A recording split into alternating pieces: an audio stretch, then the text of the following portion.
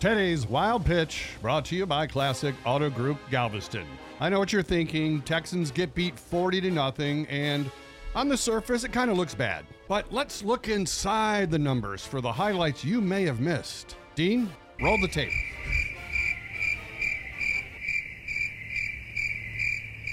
Yeah, never mind. It was horrible.